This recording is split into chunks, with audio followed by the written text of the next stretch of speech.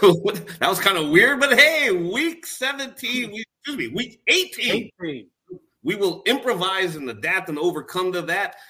You know what? This was a lucky 13 for the Kansas City Chiefs as they reeled off their 13th straight win in the 28-24 outcome against the Denver Broncos. A lot to unpack here. Chiefs are now 12-5. Obviously, we can shift focus to the playoffs. Playoffs? I'm joined by my esteemed colleague, Sam McDowell. Sam, how you doing, man? Good, man. Let's do this. And also Pete Grathoff joins us, the incomparable Pete Grathoff. How you doing, Pete? Hey, I was wondering if I was going to get esteemed, but I'll take incomparable.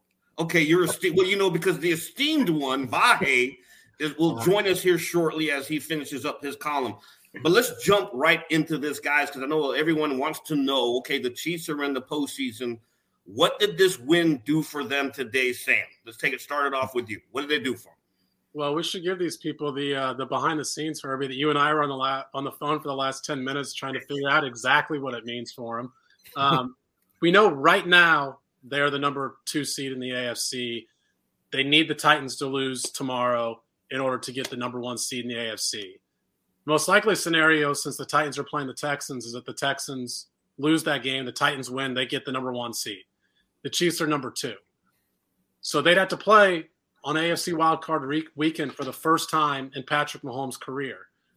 Who they will play is just completely up for grabs, mixed bag, and that's why, Herbie, you and I were on the phone, is because it's most likely the Colts or the Chargers, and I think most likely the Chargers.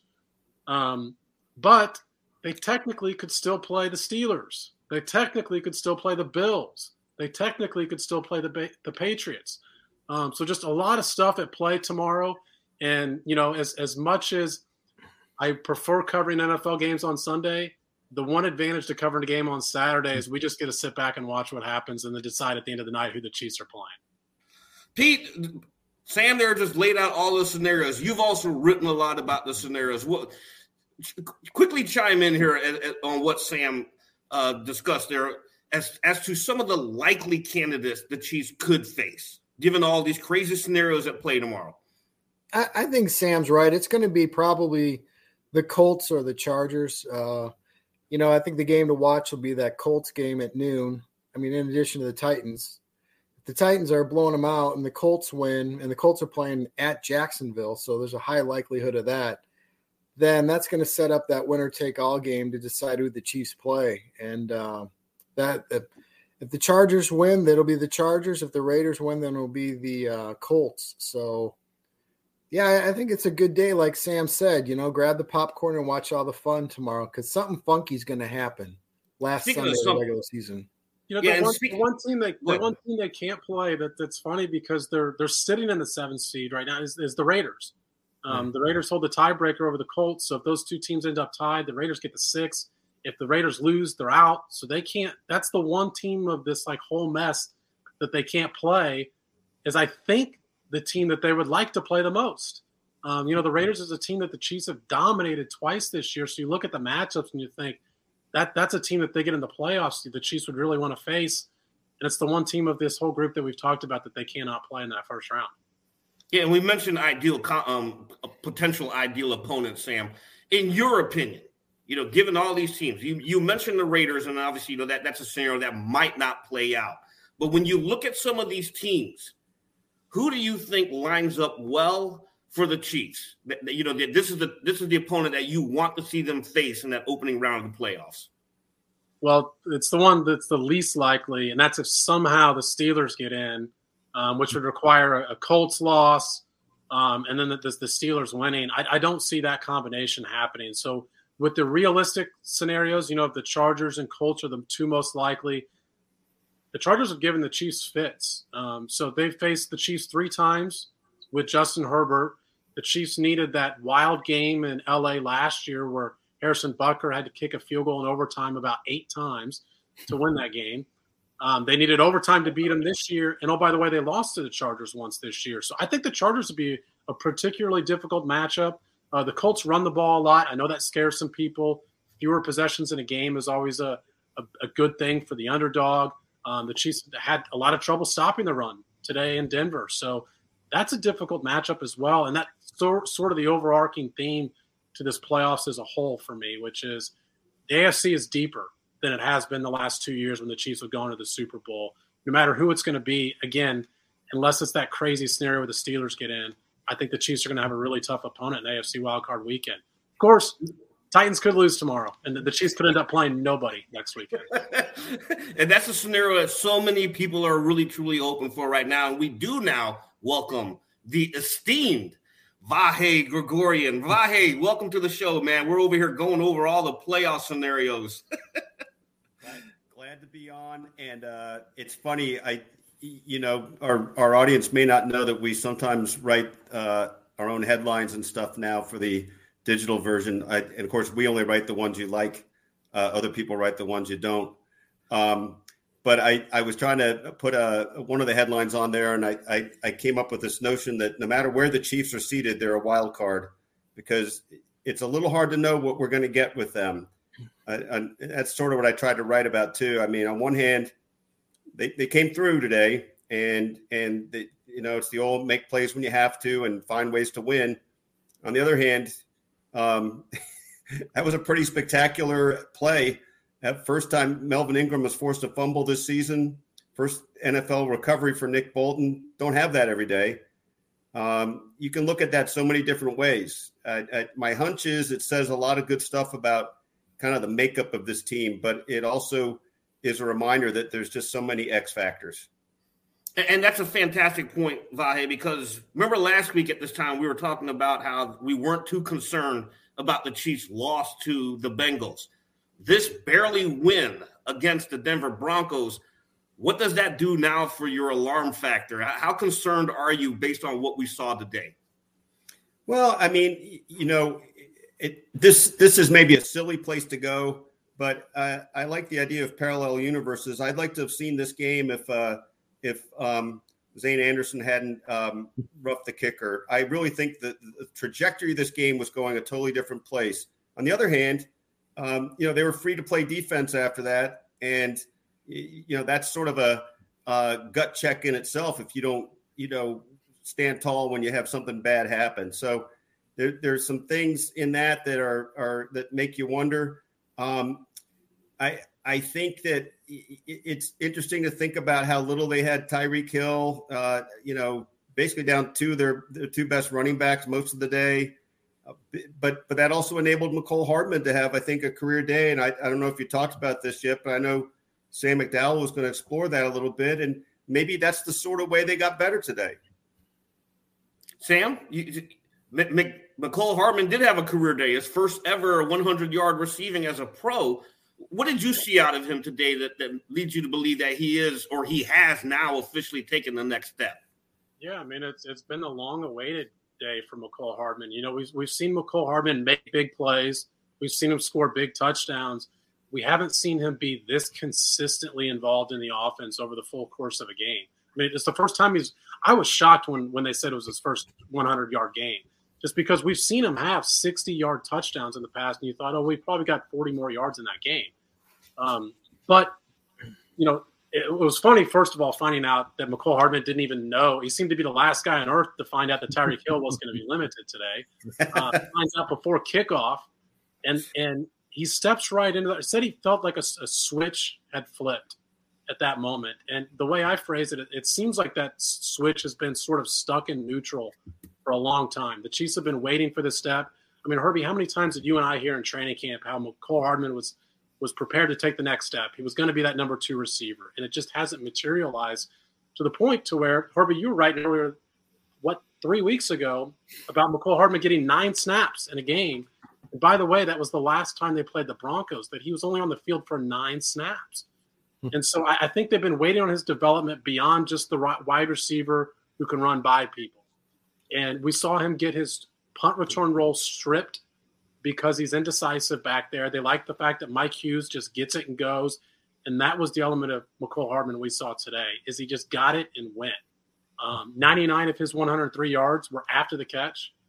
So it wasn't like he was being put in great spots as far as, he's wide open deep and therefore he's going to get a bunch of chunk yards. He was doing most of the work himself. And so there are signs that stuff can carry over, and those are obvious step forwards from the McCall Hardman we've seen most of the year. But you got to couch all that and say it was one game today in Denver. Yeah, once is a fluke, twice or more is a habit, right? That's what we all like to say all the time. If you're going to do it once, let's see it carry over.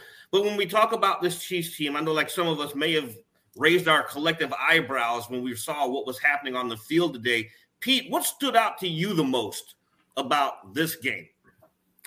I think it's the need of the defense getting turnovers. I mean, you look they didn't get one last week against the Bengals, and, they ended up losing that game. And I think they had something like 24 turnovers created in the 10 games before that. And I'm telling you, if it was going south quickly there, if the Broncos put that ball in the end zone, it would have put a lot of pressure on the offense to score. I just think that was a big play, and it just highlighted to me that this defense is at its best when it's creating turnovers. And Vahe, you mentioned the Nick Bolton play, and then Sam also touched about teams that the Chiefs are having issues, might have issues against the run. 3 of the last 4 games for the Chiefs, Vahe, the Chiefs have allowed 130 more yards rushing. Now, granted, they've won, 3 of the 4, but is this a recipe for success? And you've covered the NFL for a while, and also, Sam, Vahe, you're a former Division I college football player. How concerned should we be when you see this big trend all of a sudden rearing its head? I got 2 things I want to say. First of all, I want to double down on your, what was it? Once is a fluke, twice or more is a habit. Okay. The one I heard from a wise newspaper man is that twice is a coincidence and 3 times is a trend story. So 3 times is a little problematic and makes you wonder. I'm a little distracted too by this ongoing reference to the glory days at the University of Pennsylvania, but I do want you to know that I'm actually in the College Football Hall of Fame, because it turns out that if you ever even put on a uniform, you could print out a certificate saying that you were you belong to the College Football Hall of Fame. Sorry, I've had too much caffeine. What were we talking about? The Chiefs' inability all of a sudden, their inability to stop the run. Like today, the Broncos, 191 yards rushing, 3 touchdowns, 2 coming from Drew Lock.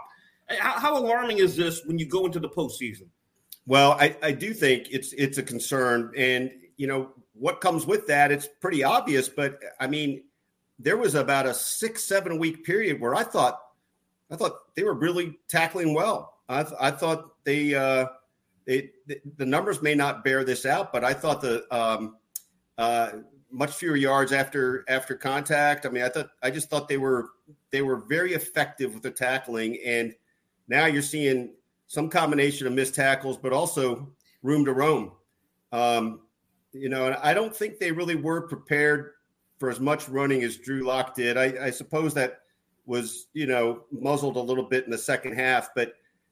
Drew had never had a longer run than 16 yards before today in the NFL, and he just kind of weaved all through them for that 23-yard TD. So, look, I mean, it's a little worrisome. On the other hand, they've had a lot of good defensive games this year. It's just not how you want to be trending when you're at this stage. Yeah, Sam, your thoughts on that? Go ahead. Yeah, I mean, over the last month, I mean, prior to that month arriving, we had been talking about this defensive turnaround that happened so abruptly mid-season. And every game had sort of an excuse for why somebody said it was, yeah, but. So they played well against the Giants. Yeah, but it's Daniel Jones. They played well against the Packers. Yeah, but Aaron Rodgers was missing. Played well against the Cowboys. Yeah, but, CeeDee Lamb got hurt in that game. Amari Cooper wasn't playing. The left tackle was out. So every single game you thought, I'd like to see it against this team for this reason. And now for 4 straight weeks, you mentioned, Herbie, 3 of those games they've given up 130 yards rushing. That's concerning. The other game was last week against the Bengals, which I think we'd all agree is their worst defensive outing since this midseason turnaround. They gave up 445 yards passing. So to me, they've been in this element of having to pick their poison a little bit rather than a team that can do both things well. Vahe mentions Drew Lock's running. that came because the Chiefs were playing man-to-man defense. There's some seams that are created when you play man-to-man defense. Guys have their backs turned to the ball. It's easier for a quarterback to scramble. We've seen Patrick Mahomes take advantage of that. So what did the Chiefs do? They played a lot of zone in the second half. The Broncos found a lot of openings against the zone, mostly in the flats and those short passes that they were playing too soft cushions. And again, it goes back to my original point where the Chiefs are sorting that, have to pick one or the other, and they're not in a spot right now where I think they feel real comfortable that they're stopping everything well. They've got to get that pass rush going because that solves all those problems. And I think, look, Brian brings up a good point. The elephant in the room today was the field conditions. They didn't look sure-footed early. I think you could say the same for both teams. Absolutely. I thought the field turf looked just horrendous out there. For example, when Joe Tooney was pancaked, that was not his fault because his left foot just 100% gave out under him, and so he was bull rushed. Pete, you were watching the game. What was your take on what they were saying potentially about the field conditions? Why did it look like that? Why was it that bad? Well, Andy talked a little bit after the game about it.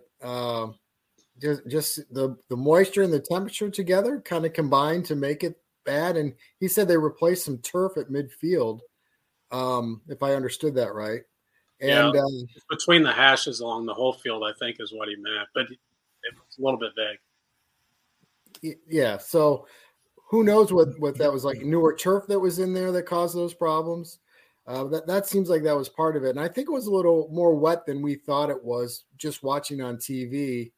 I think there might, moisture in the air. And when the temperature drops like that, just like here in Kansas City today, I mean, it wasn't really raining, but it was wet everywhere, right? With that fog. And one interesting thing about that is they apparently did some of the players at least put different spikes in, because Bolton said he nearly fell because he had the different spikes in, right, in his cleats there. And when he got around midfield, but he managed to keep his footing and score that touchdown. And Sam probably had the tweet of the day, and I noticed everybody else started copying you, Sam. But Sam was the originator on this one, and he said, "Was there a Shakira concert last night?" So how many people get that reference? I mean, as soon as I saw it, I couldn't help but start laughing. But Sam, kudos. It was a deep pull to the Mexico City game that got canceled. And then a year later, this actually did remind me of the Mexico City game that was played. Because remember, they went back there the next year, and you just assumed, well, the field's certainly going to be in great condition this year. And I can remember LDT telling one of our former colleagues that the field was horrible and it was unsafe to play in. I thought the field looked unsafe. As much as it actually affected the game, I just thought it was unsafe. To be frank, I thought it was inexcusable for an NFL field to be in that sort of condition, because you know what weather conditions you're anticipating, what the field needs to be for guys to be on it. And, Andy Reid answered your question, Herbie, about the spikes, which is they had to change them pregame. I mean, it was that obvious pregame that's when they had to make those adjustments.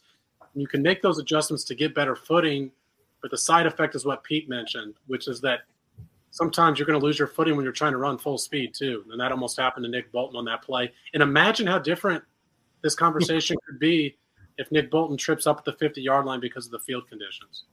And Vahe, I have to tap into your former athlete experience here. Sorry, Sam. But this is perfect. This is a perfect lead into that. How often, going back to your days, how often did you check the field conditions, and how often did you have to change your cleats to deal with that? This is a thing now. This is going to be a thing on every show. This really is a thing. And, believe it or not, we played on AstroTurf at Franklin Field, and my freshman year, this was long enough ago that there was a freshman team. I snagged my ankle in the AstroTurf and broke it in 3 places and tore 2 ligaments and dislocated it. I did not get faster from that.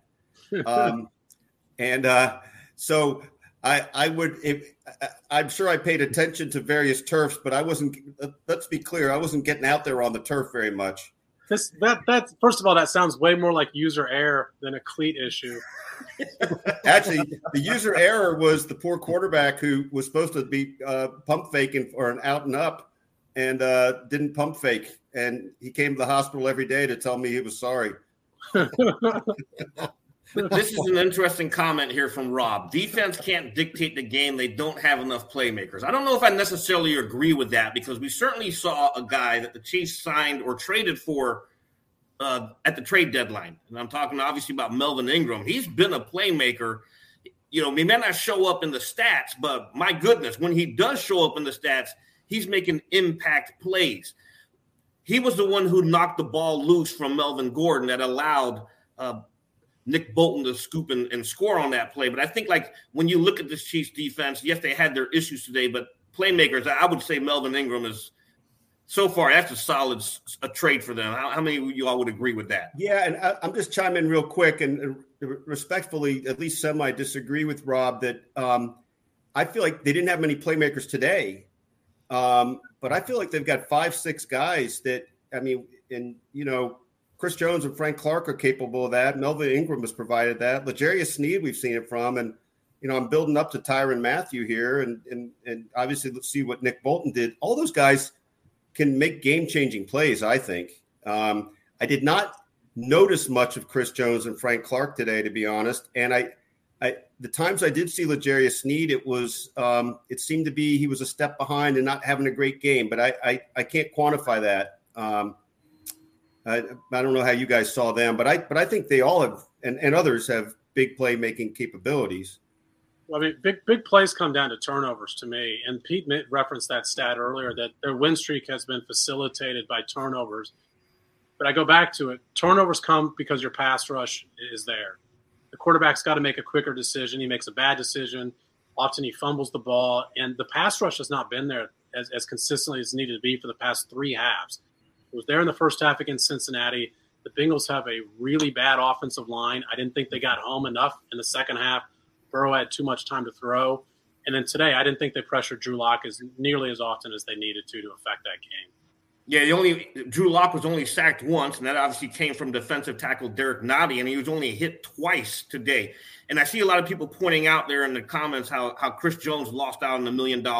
He was sitting on 9 sacks. 1 sack would have given him 10 for the $1 million. But back to the point here, Pete, how much do you agree with that the Chiefs don't have enough playmakers right now? I think I kind of agree with football star Vahe that they've got playmakers, but today they didn't really I don't know, they didn't really show up, or whatever you want to say. The pass rush was not nearly good enough. And like you mentioned, Chris Jones, you would think anybody would be motivated to get to Lock today. It would be him, and I don't really even remember seeing him much. Maybe I missed something there that you guys saw. So, I think in the NFL, it's hard to be – how many teams can say they've got, like, defensive playmakers? This is such an offensive-driven league that it's tough to be a great defensive player game in and game out and make an impact on a game, I think. We mentioned – I will say this, though. When you look at the defense today against Drew Lock, one thing that kind of also made my eyebrows pop up, and this is carrying over from last week's game against the Cincinnati Bengals. Tim Patrick, their wide receiver, had a 31-yard reception. Jerry Jeudy, a wide receiver, had a 28-yard reception. How concerned, we know about the defense inability to stop the run 3 of the last 4 games, but now this is 2 straight weeks now where we're seeing big plays down the field. Sam, should we be concerned about Charvarius Ward? He seems to be on the bad end of big plays. Charvarius Ward's actually had a really good season until last week. So the capability for him to play, particularly the press coverage style that they like he's a good fit for it. He is a guy that has admittedly, his own admission, let one bad game compound into another. And so I was interested to see how he would respond today. Drew Lock missed Jerry Jeudy beating Charvarius Ward on the first drive of the game. And Vahe talked about the punt return and the roughing the punter, and accurately so, how that changed the game. You wonder how different the game would be if Drew Lock had completed a pass to a wide open Jerry Jeudy on Ward. Another ball that Drew Lock threw that beats Ward, I think it was the ball to Patrick. Best pass he made all day. Sometimes you got to give the quarterback some credit for squeezing the ball into a tight window. That's right. So concern level overall, I think Charvarius Ward is still plenty capable of playing the job that they're asking him to play. But he's not going through his best streak right now. And for a guy that, like I said, has admitted that sometimes one bad play can compound into another, I do think it's fair to worry if you're going to get his best outings in the playoffs. Hey, I would just make one other point on that 30. It was a 31-yard pass, I think, to Patrick. I saw a lot of people felt differently on Twitter, but sometimes you do just have to tip your cap. I mean, I thought it was a perfect throw by Drew Lock, and it was right between Sorensen and Ward. And I think people want to always have somebody to blame. Sometimes the other guy makes a play, and that was inches away from being scraped by either one of those guys. It's just how it goes sometimes. But should we be worried going into the playoffs, though, Vahe, given what, I know cornerbacks should have a short memory, but now he's got to erase this from coming off of last week. Well, to Sam's point, I think that's the interesting sort of psychological aspect of this now, right? I think Ward at his best is pretty decent. I don't know if stuff's getting in his head. I wish that our former colleague that we like to talk about but not say his name in case he's watching were around, because he's sort of the Charvarius whisperer. I mean, there was literally nothing Charvarius wouldn't tell him. I don't know if we're going to have that access. I don't even know if he might just say, we'll get that to you. So Sam Mellinger, if you're watching, we need to hear from you. I don't see you in the comment section. Let's talk about the quarterback, Patrick Mahomes, 27 of 44 for 270 yards, 2 touchdowns. How impressed were you with this game, knowing that he did not have Tyreek Hill? And he also led the team in rushing, 54 yards rushing after Darrell Williams suffered a toe injury. So how impressive was his game, Sam? Well, I mean, it's particularly impressive when you consider that Vic Fangio defenses have given Patrick Mahomes trouble even this year. I mean, what he completed was about 15 out of 29. Is that right, Herbie? The first meeting, which was the second worst completion percentage of his career. Vic Fangio is, as much as the topic of the Super Bowl defense that the Chiefs saw overarching to this year has been just an ongoing thing. It's really Vic Fangio that started all this. I mean, he's played this shell defense long before the Tampa Bay Buccaneers did. I think Tampa got a lot of what they did from Vic Fangio, because what gets lost when you win 13 straight games against a team is that you have one element of your scheme that works pretty well against that team. And that's been what Vic Fangio has done on defense. So I thought Mahomes had one of his better games of the year this year. I think he's playing his best football as the playoffs come. So it's sort of the inverse of what we just talked about with the defense. I don't think there's a better time for Mahomes to go into the playoffs. I don't think there was a better team to play against, because he saw the most difficult type of defense that he's going to see, and most likely what he's going to see in the postseason. Vahe, we always hear Patrick after all these post-game press conferences saying that, he thinks the best is still yet to come for this offense. What more is there left that we need to see out of this offense for Mahomes to be correct on that? Well, I mean, having a full complement at his disposal makes a little difference. I mean, they adapted really well without Tyreek Hill today, basically without him. And I'd have to look back at Kelsey's numbers, but I didn't think he was anywhere near as big a factor as he normally would be. It might be just that the Broncos did a good job swamping and swarming him. But I think you see another aspect of his maturity here with, force feeding it to Hardman in some ways. I mean, understanding that they're going to be a better team if Hardman can be really dependable. It was too bad. There were it looked like probably twice at least there were some communication breakdowns with Pringle. I think Pringle is so close to being almost a breakout guy, but that he holds himself back with one or two mistakes in a game. And Hardman had such a history of mistakes and Butterfingers that you wondered if he was ever going to really kind of get it together or at least get the full trust of the quarterback. I think today fast forwards that a little bit. You agree with that, Pete? Yeah, I thought he looked great, especially the couple plays there with Pringle that, I don't know that they just got to get on the same page. Patrick's mind is so advanced, I think, in a football sense that, he's always looking for something specific that receivers aren't always giving him. I mean, that happens every game with a receiver, I feel like, where he's telling the guy he should have gone left or right, or gone deeper. I thought he looked great too. There was a couple of vintage Mahomes plays. One where he threw back across the field. That was an incredible play. That's of all the guys on the team, that's one I don't worry about, especially like you mentioned, they don't have Hill. I'm sure that the Broncos put a lot more emphasis on Kelsey, and you take those two guys away, it's going to be a lot more difficult for the offense to look like it normally does. And we do need to talk about Tyreek Hill because this is a fair question from Steve Brock. What is Hill's status moving forward? Sam, what did Andy tell us post game about what was going on with Tyreek Hill and why he didn't see so much action? Yeah, he said he felt his heel, some soreness in his heel, which is an injury that he's played through in the past. I mean, 2 years ago he had that injury. I think 3 years ago he might have had that injury as well. But said he landed on it in pregame warmups, came to him in warmups and told him about it. I do wonder if Tyreek Hill would have played his normal allotment of snaps had this been a playoff game. Same for Darrell Williams. We saw him on the sideline. It's not like he spent the rest of the game in the locker room. He still had his pads on, still on the sideline. But he also came up lame on the last snap of the first half with the toe injury. And those are two valuable pieces for the Chiefs offense. We don't know what's ahead for Clyde Edwards-Helaire. We keep hearing he's close, and I do think we could hear on Monday or Tuesday that he's going to be practicing this week. But regardless, Darrell Williams still factors into this offense, even if you consider him the backup to Clyde Edwards-Helaire. And I think going forward, we might even see him be more of a 50-50 guy if he's healthy.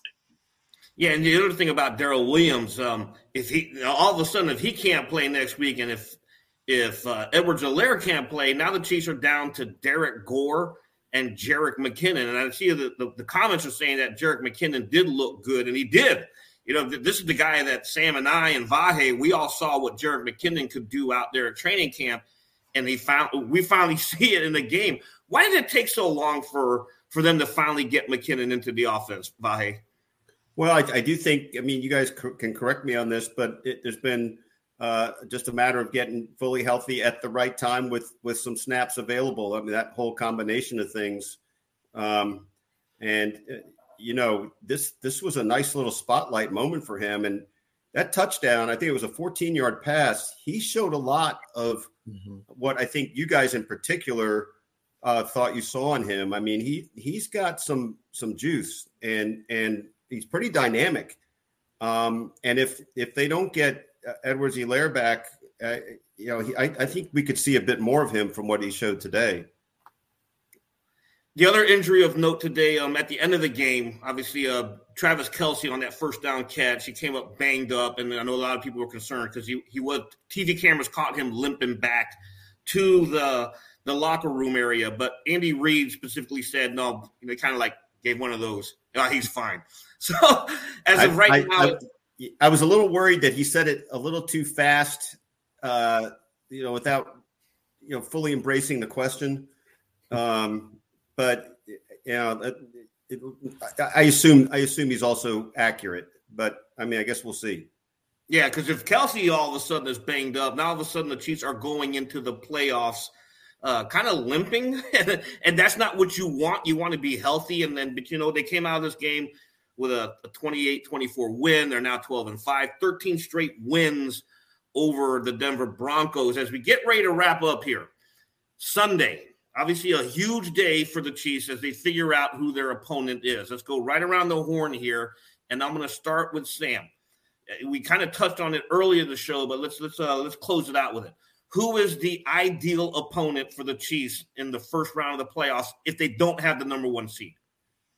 Yeah, because the ideal opponent is nobody. That the Titans win or the Titans lose tomorrow. So, like I said, I think that crazy scenario where the Steelers get in would be their best, but that's such a low percentage. I feel like it's cheating to even mention that one. So I think you're picking between the two most likely scenarios, the Chargers and the Colts. And which one of those two teams is more likely? I think the Chargers we've got evidence that that's a difficult matchup for the Chiefs. And so I think just by process of elimination there, I'm going to say that I think they would rather see the Colts than the Chargers. Vahe. I like that thinking, and I think that's right. We know, and Sam has pointed this out before, both on this and in print, I think, that This quarterback matchup with the Chargers has the makings of kind of a classic for over the 3 times they've met, 3 times, I guess, right? Or 3 that they've played each other. And I think that the Chargers think they actually have the Chiefs, not the Chiefs number, but that they know they can beat the Chiefs, and not just know that, but have demonstrated it. So I think if you had your choice, you'd roll the dice against the Colts. Pete? Yeah, I'm going to ask you Justin Herbert or Carson Wentz. And I know the Colts have Taylor, right? Running back. Yeah, Jonathan Taylor, yeah. Sorry, blanking on his name there for a second. But this is a quarterback league, and I feel like you want to face the Colts. And the other X factor here is the game's going to be at Arrowhead, so I think that's going to give them a distinct advantage. They've played a lot better at home than they have on the road. Yeah, and so it's unanimous. I think if the Chiefs had their pick, if they are the number 2 seed, and with the 2 likely scenarios for their opponents, it's got to be the Colts. Jonathan Taylor is an all-world running back, but a lot of the running that he does is in a nice confined indoor facility up there in Indianapolis. Get him outdoors. Let's see what happens. And you're right, Carson Wentz or Justin Herbert, I think that's a no-brainer. You got to take you got to take Carson Wentz. So a lot of stuff going on tomorrow. We'll know for sure who the Chiefs will play at the end of the night. And so the schedule will come out. We'll know what their seed is. But I know, like the rest of us, we're going to be tuned in, especially to that Houston Texans, Tennessee Titans game. And, hey, if the Texans somehow pull out a win, we're off next week, guys. But if the Titans do win, though, then, hey, we're going to be working, and we'll figure out if we're working Saturday, Sunday, or Monday. Maybe it's a Monday night game. Hey, prime time, right? But, hey, for everyone, for my colleagues, Vahe Gregorian, the former, now that we know, a college football Hall of Fame sports reporter, Sam McDowell, Pete Grathoff, and for our producer, Monty in the back, I'm Herbie Teope. This is the Kansas City Star, and you watch Sports Beat Live.